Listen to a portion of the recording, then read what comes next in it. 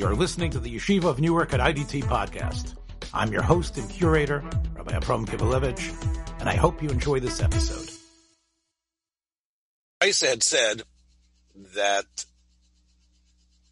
you need to light Ner Chanukah from Shkia to a time called Kola Regel Min Hashuk, Tichle Regel Min Hashuk. People, and we said that's, of course, people walking, people moving, people around. The Gemara wants to know, Va'ad Kama. Interesting question. Because I guess there's always people, some stragglers there. What does it mean, Tichla Regel Min Hashuk? Does it mean that it's completely empty? Does it mean completely there's not one person walking? I think that's probably the Gemara's question. The Gemara's question is that the shear sounds like it's too inexact. Clearly, there's more people at a certain time, right? The rush hour thins. But what are we talking about? We know that there's probably, in some sense, a lot of people that are still like, the last people out. People who stayed late in the office and wanted to get an easy commute home. Do they count? So, Amar Rabba bar Rav Chana, Amar Rabbi Yochanan. So we have a psak from the Gadol of Eretz Yisrael, Rabbi Yochanan. Ad de kalya rigla de tarmudoi. Kalya rigla is the same thing of tichla regel. It's just Aramaic, right? Rigla, kalya. It's the same basic term in Aramaic. De tarmudoi. Okay. So we're talking about the feet of the tarmudoi. Who are tarmudoi and what do their feet mean? Okay, you've probably seen this Rashi a number of times. Let's take a look at what Rashi tells us. See if there's another possibility. Let's take a look at Rashi. Shem Uma. So Rashi says that Tarmudoi is the name of a certain type of people. Maybe they aren't around anymore. Again, ancient research might discover who these people are. And it seems like they had the Tarmudoyim seem to have had a specific role in that society in Eretz Yisrael at the time. What was their role? They were sort of like, we look at Rashi, Rashi says, and again, if we take a look at what we know from today's time, we could say that what these people, what they were doing, they were enjoying the benefits of living in Eretz Yisrael, but many of them had the job of Malakte Eitzim Dakim. Okay, so there was wood around, but this was the wood that you didn't use for building, but it could definitely be used for ovens, for oils, for candles. Candle meaning candelabrums. Akven bishuk. They are usually there. In other words, they've got their supply ready, and they're in the marketplace. Ad shehochem b'nei hashuk l'bateyim. So we talked about farmers coming from the fields, passing through the shuk. And then you have the people who are actually in the shuk, who are selling goods that are crucial for the household to continue, like the main sellers, right? The B'nai Hashuk. They're the ones that have the big stores. They're the ones that have the general stores, right? You got your Sam Drucker. You got, somebody else who's over there, got the general store, got the stuff. And they stay later, this group of people. They stay later, Mishach HaShecha. They stay later, even if it's already become dark. Why are they there? Because everybody else has gone home. Umavirin bibateyem. And they go home, and what do? Everybody goes home, and if hopefully they could have some fire to cook something, to have some light in the house. The way things happen is people forget. People, we ran out. So they stay later. In other words, similar to like we say the 7-Eleven, right? That they're open. Yeah, the main store is closed. Get them over there. Hello, I know you were going to miss stuff. So in other words, they saw this economic opportunity of people who needed eitzim. Maybe the regular stores were closed already. or this was an item that wasn't really sold necessarily in a store. The assumption was you had enough, but not everybody has enough. So they're going to be later than the shuk is generally closed. Most of the stuff for stores are closed, but these guys are still there. Now, what's the point? Very interesting sociological phenomena. But of course, the point is that when they are gone, they know that what? They know that probably nobody else is coming out. They've got a sense, based on history of their selling and the history of what they do every night, they've got a gut sense based on the facts. How long are we going to stay here and wait for people? Which means they are a barometer to the stragglers. Stragglers doesn't really mean stragglers. It really means people who still might go out and be in the shuk. And those people will see your Chanukiah burning.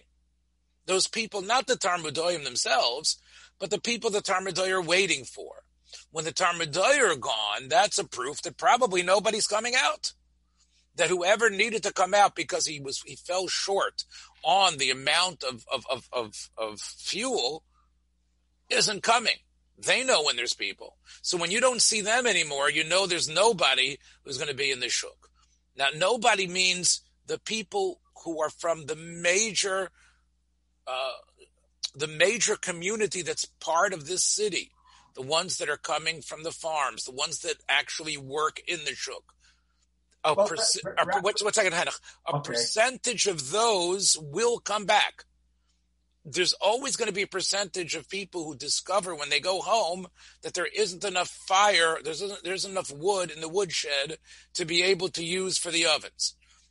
When that percentage of people, let's say it's 10%, 15% are gone, meaning because it's too late for them, because the Tarmudoi don't expect them there. They've already been into the shuk.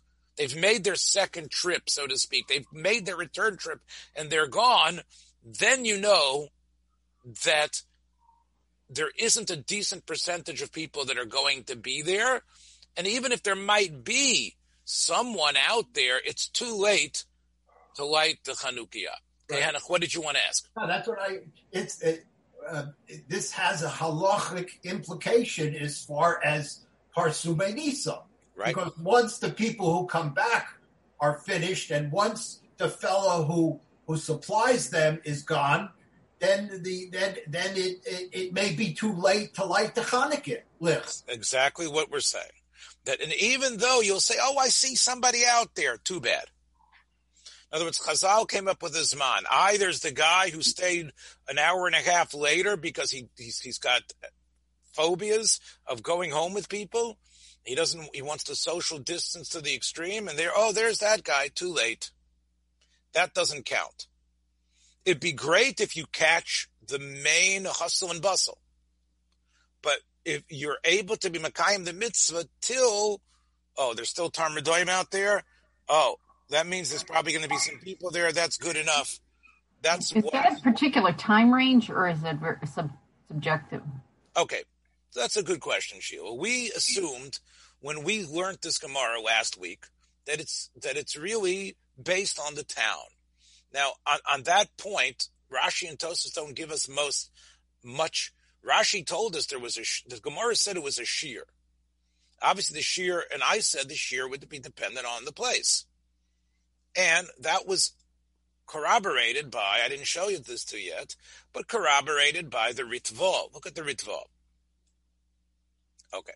So Ritva follows, he seems to follow Rashi, but you'll see, not really.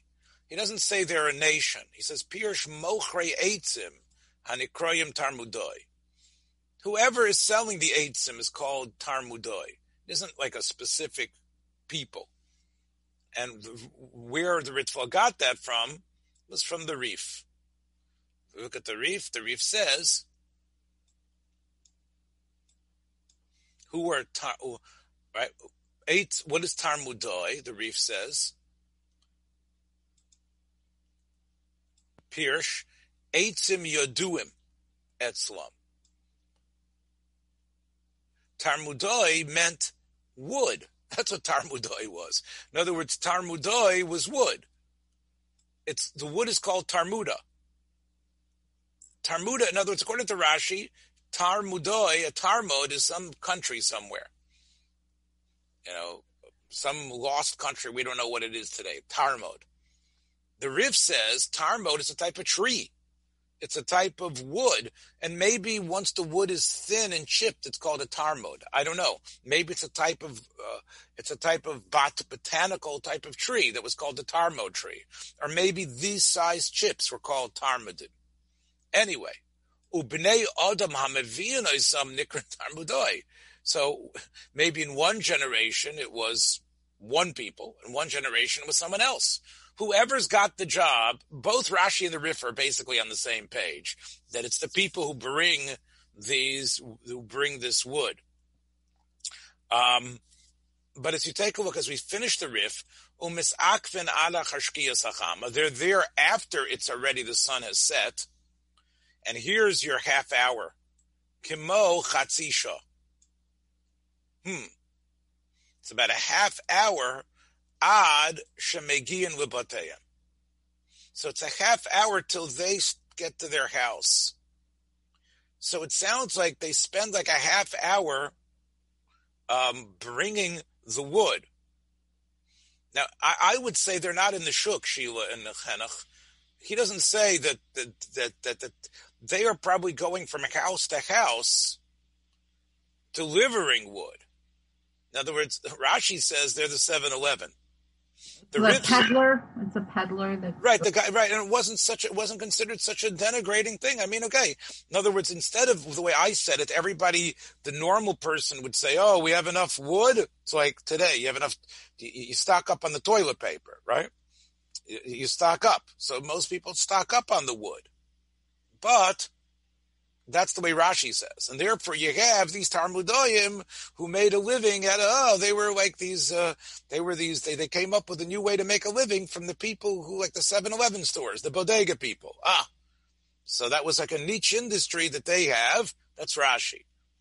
I don't see anything about the shuk, that they're in the shuk. It's true. They're not in the shuk because the shuk is adjacent and close by to the house, and these guys are the ones that bring the wood. Maybe they bring them to the shuk for the merchants for the next day. Maybe they deliver them to people's houses. And they are the ones that, because of their type of job, they're usually there later than Shkia. So I would say the difference between Rashi and the Rif, besides the word Tarmod, of what it means, according to Rashi, it's for the people that the Tarmods are serving. According to the Rif, it's for the Tarmods themselves, the Tarmudoyim themselves, right? In other words, according to Rashi, the Tarmudoyim, they're not even Jews. We're not trying to give these non-Jews a story of Hanukkah, right? Talked about this at the end of last week with the Chabad understanding of what's part of the Pirsum. According to Rashi, we're not trying to impress the Tarmudoyim. They aren't part of who we're trying to reach.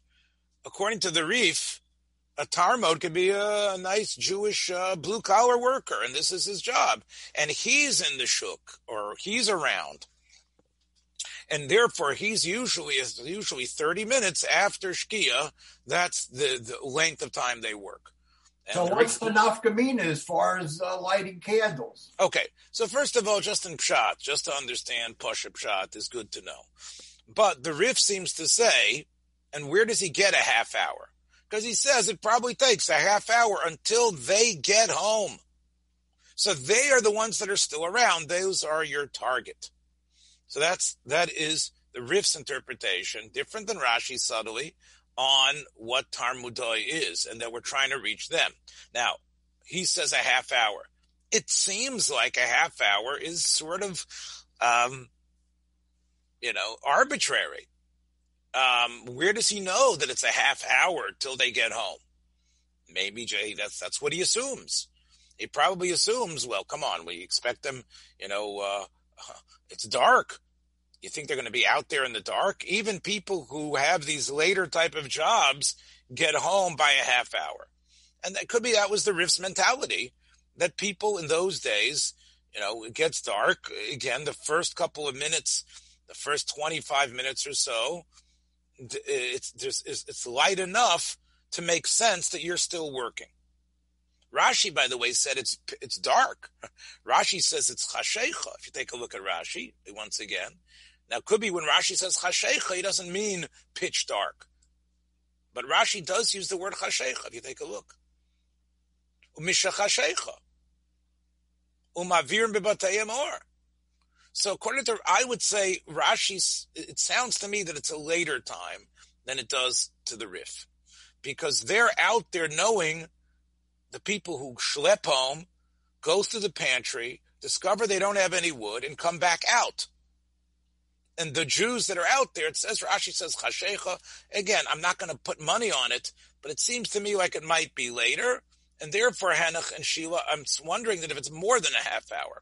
Going to the Ritva agrees with the Rif in terms of what the taich in Tarmudoi is. Vayum acharim sham berachol va'ir. Ubechol mokom adavar zeh kefi mashahu. It really depends what's going on in your city. V'haminig ha'poshet sheyuro kol zman shechanuyot hamochrim shemen ukiyotze behem psuchot. So look what the Ritva says.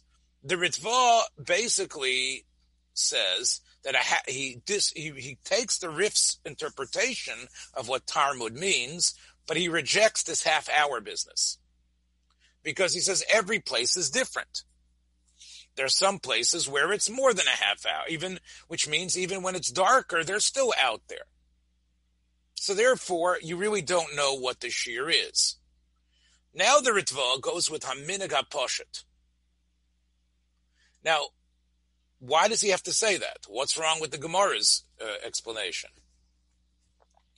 So it could be in the Ritva's time, the Middle Ages, there wasn't these Eitzim sellers out in the street. That was true in the time of Chazal. So therefore, the Ritva develops an alternative interpretation that corresponds to his time. What is the shear? The minig ha'poshet, meaning what we do.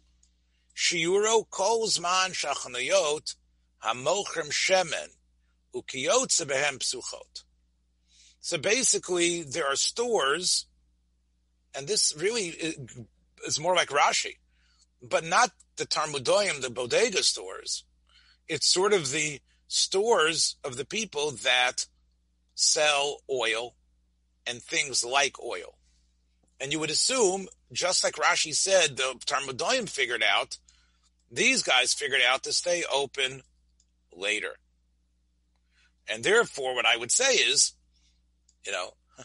the Ritva starts with the Rif's mentality, but then he says that it shouldn't really be a half hour. It should really depend on where you are. Even according to the Rif, every place is different. And therefore, he says probably for us that we don't have Mochrei Eitzim, but we definitely have stores that are selling oil and other things like that. In the time of the Gemara, you're saying that they had these vendors who went around, but as time passed, they had these Mochrei, these stores that handled the oil and the wood. Right. And I think, therefore, the Ritva needed to say this line because these guys weren't around anymore. Right. So therefore, the Ritva says that's probably the minig. It's probably the people that are selling the oil. Now, are those people, are you, again, the question is, are you lighting for them or for the people who are going to use the stores? I think the Ritva goes over to Rashi, that you're lighting for the people who are going to use the stores, right? Because as long as those stores are open, people they have clientele. And that clientele are the ones who you are zeroing in on. Another way to understand it is that, hey, I don't got my oil yet. How can you stop the time? I need this time to go. 1 second. If the store's open, it's probably because I don't have it, and I got to run over there and get it. So it needs the Zman of Adloka has to be as long as these stores are open, because the stores are open based on the assumption people don't have oil and need it, and you better give them a chance to light. So it could be just a practical thing. In other words, it can't be the moichrei of oil, because if they're Jews, how do we know that they didn't light beforehand? So it can't be because of that. Well, good question, Henoch. Good question. It seems like if you go like the Rif, that it's for the Talmudoyim, well, why are you lighting for them? They're going to go light themselves. And can they light when they get home? Maybe they can't. Maybe it's too late by the time they get home. Maybe these people who need Parnasa, Henoch, can only make a bracha for seeing the Ner Chanukah. If everybody's lighting outside, because that's the assumption, then those guys are your target. The Jewish merchants in the Rif's time were their target. And but they didn't light themselves because they got home too late. So it's a good point. Okay, let's go on to the next piece of Gemara. The next piece of Gemara, of course, is the famous piece of Gemara about what the mitzvah is. Tana Rabbanan mitzvahs Ner Chanukah, and I mentioned, you see how early it is? There's a brisa telling you what the mitzvah is, Ner Ish Ubeso. Which means one Ner for each household. Rashi says it clearly. Ner echad b'chol laila. V'ish v'kol b'nei beso sagi l'hu b'ner echad. Ish. Ish is, I guess, the guy who pays the mortgage. Kol b'nei beso is anyone that's part of his family. That's it. So basically, one candle is all you need. Ner ish ubeso. We talked about last week, if you remember, when Rabbi Paul was listening to us, we talked about the mitzvah of being Meiser Nefesh, to get more candles, right? To get more oil and to borrow. It would seem that if you have enough for one candle, it would seem that you don't have to go knock on doors and beg for more than one. If you can be Mekayim the mitzvah with one, why should you have to tax the tzedakah funds of your city and get yourself in debt to fulfill more than the essential mitzvah? Right? So I mentioned last week the idea of, if you remember, the idea of Kiddush Hashem, the idea of being Mefarsem the Nes. Maybe even one candle does something about Pirsum HaNes. And therefore, it's important to realize, again, obviously candles are very cheap and you could probably get them for, 79 cents in the store, those little, I don't know how much they cost, but I assume it's still less than $1, that little package, right, of Hanukkah candles. And that's not a lot in today's time. But in those days, they didn't have candles ready-made. This was somewhat of an expensive commodity. So one is enough. Now we have the next thing of Mahadran, Ner L'Kol Echad Ve'echad. The Mahadran is a Ner to each person. Now, first of all, Rashi gives us a definition of what this idea of Mahadran is. Today, everybody knows what Mahadran is, right? Yeah, it's funny. I once made this point. I don't know if it's still is relevant. But I saw that, like in the non-Jewish world, like when they wanted to sell, like the real thick, like full tasting ice cream. I think I remember this from Jewel. It was called the Decadent brand. Decadent. That was the idea of like the better product. And it's interesting that by us in the Frum Welt, it's Mahadran, right? Baruch Hashem. Right.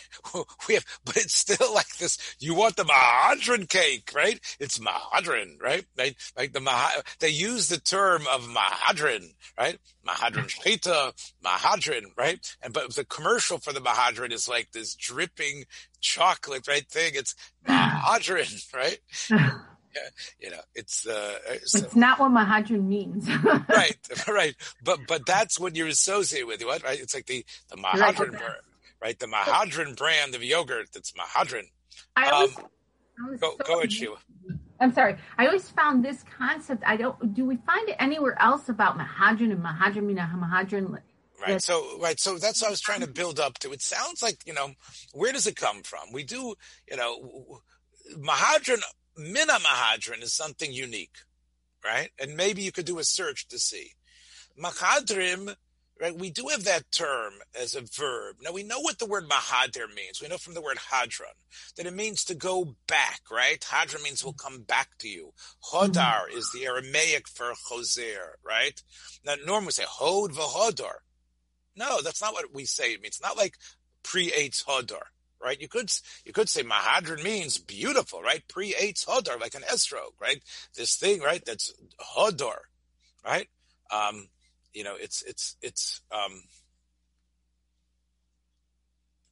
Rashi says Mahadran achra mitzvos, people who run after, people who try to pursue mitzvos. So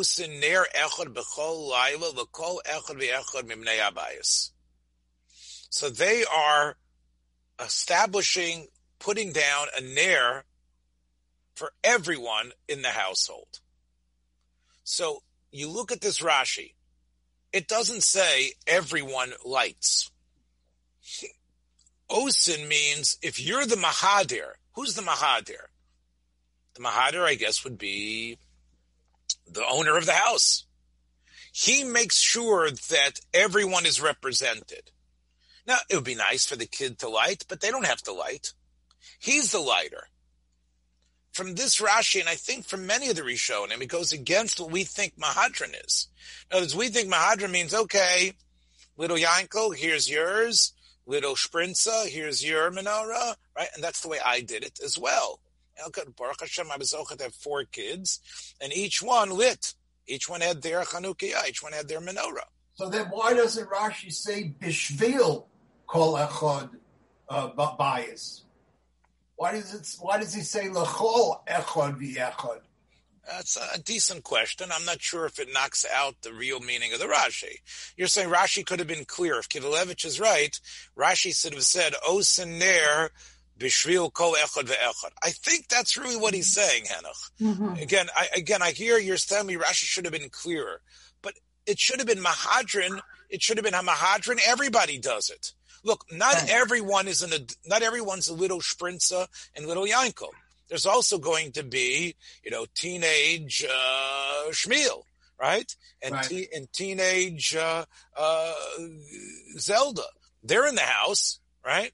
So it should be Mahadran achar mitzvos, kol echamei abayis ose, right? Rashi says if you're the Mahadir, the people who are in the group of the Mahadran, which is not everybody, because not everybody is a Mahadir. There's people who want to do mitzvahs better. They're osen ner echad b'chol layla v'kol echad v'echad. They make sure that there's one light for everybody mibnei abayis. But it's not that the bnei abayis are lighting. Okay? Right. Okay. That's my reading of the Rashi. I've shown this Rashi to other people. That's what I feel Rashi is saying. So now, if that's what Mahadran means, so now we go to what Shiva wanted us to zero in on. Mahadran mina Mahadran. So you have the Mahadran, right? Those people that really care and they want to put something for everybody. Each person is represented, which is very interesting because let's just think about it. Hey, why does everybody have to light? I mean, does it represent the family? Does it represent each person? Does everyone have their own unique sense of things? I mean, especially since if you say one person is doing it. But let's take a look at the next opinion. Mahadran mina Mahadran. Meaning, from the Mahadran, you're even better. You're like, among the group that we already call Mahadran, you're even a better one. Okay. So what's the opinion there? So B'Shama Yomrin Yom Rishon Madlik Shmona. If from the Mahadran and Mahadran, there's 8. Mikan ve'elech poches v'holech. 8, the other night 7. Beis Hillel omrim yom rishon madlik achas mikan veilech mosif v'holech. Okay, the most famous machlokas in Shas almost for people about Hillel and Shammai, either 8 starting or 1 starting. Okay. Amar Ula. Ula, who was of course the traveler from Eretz Yisrael to Bavel, came to Bavel, and they already had this brisa. And he told everybody, Rabbi Isai, you want to know what pshat in this brisa is? Plige ba trei amoroi b'marova. Now, those of you that were at my shir last night know that I read the same exact terms when it came to Al Kan Tzipor Yagir Rachamecha, the same argument to Amoroyim, that there's Rabbi Yossi bar Avin and Rabbi Yossi bar Zvida. It's the exact same two. So it sounds like these men argued about a number of issues, and the Bnei Bavel didn't always get clear who said what. Sometimes you look in the Yerushalmi, as we saw last night, we figure out who said what. That was Rabbi Yossi bar Avin, is the one who said that you don't make the Gzeiros of HaKadosh Baruch Hu Rachamim. Anyway, but that was Rabbi Yossi bar Avin. And Rabbi Yossi bar Zvida, who he argued with. Okay, so we know, Chadam our time of the Beis Shammai keneged Yom HaNichnosim. Doesn't sound like much of an explanation. Shammai is all about Yom HaNichnosim. Meaning, how many do we have now? We got 8 now? Okay. Tomorrow, we've got 7 days coming in. So it's the days you're expecting to come. Time in the Beis Hillel keneged Yom HaMayotzim. Okay. That doesn't sound like there's that much, big machshava between them, right? Then v'chadamar, there's more of an idea with it. Time of the Beis Shammai keneged Parei HaChag. It's about the Parei HaChag. The Parei HaChags were on Sukkos. And we know the Parei HaChag started with 13, right? And it went down from 13 to how many? To 13, 12, 11, 10, 9, 8, 7, right? And if you take, of course, 13 and 12 and 11 and 10 and 9 and 8 and 7, put all those numbers together, you get 70, right? So you have 70 total Parei HaChag, and somehow that's the idea of Hanukkah. Why is that the idea of Hanukkah?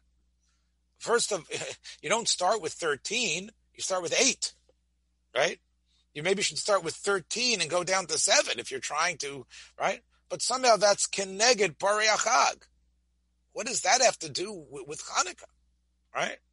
The parim that are part of the Musaf carbon of Sukkos. Okay. Strange, right? Time of the Beis Shammai, Demalin B'Kodesh Ve'ein Moridin. In other words, to do 1 a night, you're always supposed to move up in Kedusha. So therefore what? We don't like Shammai's way of going down, because whatever message you're trying to send runs counter to the idea that you always go up. Okay, Shammai didn't know that. Shammai felt there was some symbol, whatever that symbol is. So Hillel was sort of saying, yeah, we know what the Shammai people do, but we always feel you should go up. Is it more to do with how much oil was used up over a period of 1 day over the 8 days, meaning according to Shammai, so we'd start with 8 because it was 8 days worth of oil, even though it was really 1 day. And according to Hillel, it's that each day was more of a miracle because it really was only 1 day's worth, and yet it still went. Okay, so Sheila, what you're doing is answering my first question, which is, you're not dealing with the Parei HaChag and Ma'alim B'Kodesh, right? You're admitting that those need to be worked on. You're talking about the bland interpretation of Yom HaNichnos and Yom HaYotzim, right?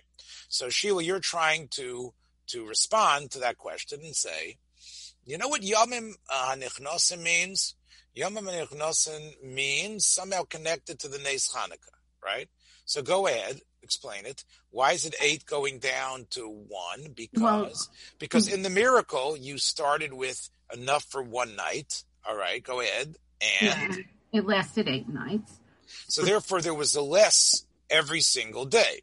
Yeah. So therefore, when we do 8 going down to 7, it's not just about the amount of days. It's a remez to the amount of oil. To the amount of oil that you started with. So you're assuming now, Sheila, that the way Shammai understood the miracle was that it went down a little each It went down a little each night. Whereas with Hillel, it really was all used up the first day, but it just kept burning. So in other words, really, on some level, everything was gone, and more stuff showed up. It's another miracle. So in other words, everything was gone. So in other words, you would have seen it burn. Let's say you were there. You would see it. You would see it. So it's magic. It's gone. It's gone. It's gone. Oh, it's all here again. What happened? That's more of a nace than right. Right, but then that's why it's a nace, because each day you add to the, because it's even a greater nace that it's still going. So in other words, Sheila, you're being machadish a whole new interpretation. Sorry. No, I'm not saying it's bad, but look, I just want to tell you what you're investing. You took this blandness and you turned it into like a fairy tale, which is okay. I'm not saying it's wrong. Maybe what you're saying, but I've never heard this. I've heard the first thing you're saying. The Beis Yosef mentions it about how they would use, in other words, an 8th left every single day, right? That's the Beis Yosef's answer to why the first day is a miracle, right? The question is, why is the first day a miracle? It was going to burn a day anyway. Right, because it only used... The Beis Yosef says that it burned, in other words, it had superpowers, that it burned very slowly, and an 8th of it was able to produce what usually would take a whole night's worth. And that's therefore, right. Wait. So, but that has been said already. And that's what you want to say is Shammai. Whereas according to Hillel, you want to say that it actually burnt, not like Henoch and I assumed that, look, nothing's moving. It's still burning. Oh, like what? Like it's still the same? Like nothing that's gone? It's still burning? Sheila's saying it actually burns all the way to the end. And instead of there being 0 in the chamber in the morning, they'd go back and say, it's full again. Right? Or it burned entirely, but it just kept burning without the oil, meaning you didn't really need much oil. It was just always this teeny bit left for 7 more days. There was a little drop. In other right, words, what do we understand? Like Sari Menu's and Rivki Menu's lamp that burned from Erev Shabbos to Erev Shabbos. Like, how do we understand that? Is just... Yeah, so I understood it always, Sheila, to mean that the candle just didn't go out. In other words, so, right, but did it actually become less and less and less till a week, and then it was at the end of the week? Or was it actually, it actually stable and strong in the same size the whole week, the amount of... Like I had a Yortzeit candle burn once. This was for my mom, all of Shalom's Yortzeit. It lasted, for my aunts, all of Shalom, a day and a half. It was like, I was going to call Ripley's, It kept burning. It was a 25-hour candle. It lasted like 30 hours or something. Yes. So I wanted to address the first question about the Karbanos of the Chag on Sukkot. That was the second question. The question is, what does it have to do with Hanukkah? Yeah, well, what I would want to say is that the Greeks wanted to destroy our Das and our Beis Hamikdash. So if you equate it to the Karbanos of Sukkot, when all of the nations are supposed to get together with Klal Yisrael, he's hoping that it's diametrically opposed. You have the Greeks and you have on Sukkot the rest of the nations, a look toward Bias HaMoshiach. So in other words, we want to extol Sukkot because Sukkot represents the utopian future that we hope, which was in stark opposition to what Hanukkah was. Right. Hanukkah, we had almost an attack to pretty much eviscerate the Beis Hamikdash completely. Right. Whereas here, we want, according to Shammai, we want the Neiros of Hanukkah to reflect a Sukkot vision. And the Sukkot vision have the nations joining us. Right. Because the fact is that when we go from 13 to 7, we, through that number, are sending a message that the nations are who we're concerned about. And like the Netziv and others say, the nations actually did come to Eretz Yisrael during Sukkot and in some way take part in this great event. The Netziv says that's why the Sefer Koheles was written. It was written as sort of an intellectual monograph that the non-Jews could also appreciate. And Shlomo Melech authored it for his non-Jewish audience. So, in other words, so there definitely was, so that's what Henoch is saying. And therefore, by doing it in such a fashion, although 13-7, it sounds like we want, even according to Shammai, to somehow indicate the amount of days, but we do it in a fashion that suggests Sukkot. Beautiful pshat, Henoch. That's very good. Thank you. You know that Chazal, of course, have a little bit of a different angle on this. In other places, when they speak about the Parei HaChag, they mention that it's a raya that the goyim are going to be eliminated, right? The idea that it goes down means that the non-Jewish power in the world is going to be taken apart. Well, the Sar Shalesa is going to be. So, but in general, the idea of their hegemony and the fact that they're running the show, Sukkot is sort of a look to the future. Now, Henoch is talking about it's a look to a time of Shlomo Melech and other periods when we got along, and maybe in the future. But there's actually it's more than just the fact that they were there watching it. It's also the fact that their strength and domination would be eliminated, and they would go down from where they were originally, and they'd become more concentrated, but also not able to wield the type of control that they do now in this time. So it's really, you're right, it's a look towards the future, but also a look to where they're around, but the type of idea that they would have, like the Greeks and the Syrian Greeks, that would want to sort of control and spread their culture, it would be the exact opposite. So that's why it was mentioned here? Is that why? As a hint that don't hang on, that it's not going to be long, that they're going to... or we do it in a way, right, to sort of indicate that, the nitzachon of Hanukkah is a proof of what that future time would be. I want to tell you what I think is probably, to me, the pshat that sits nicely about Shammai. We haven't really explained, we haven't gone into this. We'll do more tomorrow. But what I would tell you that it says in the Sefer Chashmonoim that when the Jews who were trying to publicize this new miracle day or this new holiday, one of the appeals that they made was, we missed Sukkot over the last couple of years. We're going to create a new Sukkot. In other words, Hanukkah, with its 8 days, was meant to be a do-over of Sukkot that didn't happen.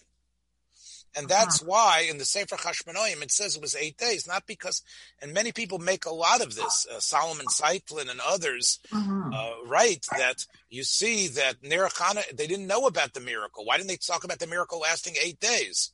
So there is this source that says that Hanukkah is really about replacing Sukkot for that year and maybe for the years that they missed Sukkot.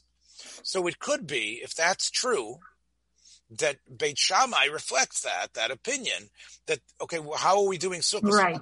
You're not going to bring korbanos, are you? Well, we can't bring korbanos, but we are in a way having like a Sukkot feel by doing the countdown. And that could also, again, I don't know if it's any better than what Henoch is saying, but I think you can. It definitely fits. You could put the two together. All right, Rabbi. This shows that there's more to Beis Shammai than what currently people think. Right. But we paskin like Beis Hillel. Everybody pushes Beis Shammai off, but what this Gemara shows is there's deep logic about his opinion. This Gemara, true, and the fact that we have decided to give Shammai his due by trying to understand him. And you're right, Henoch. Whenever you learn, you realize that there's a reason why we have retained Shammai. And of course, I'll just end on this note. There is the statement of the Arizal that we're going to paskin like Shammai la'asid lavo. So there is this idea that Shammai is still the future world, and maybe that fits in. You know what? I'll give me one more minute. I just want on that note.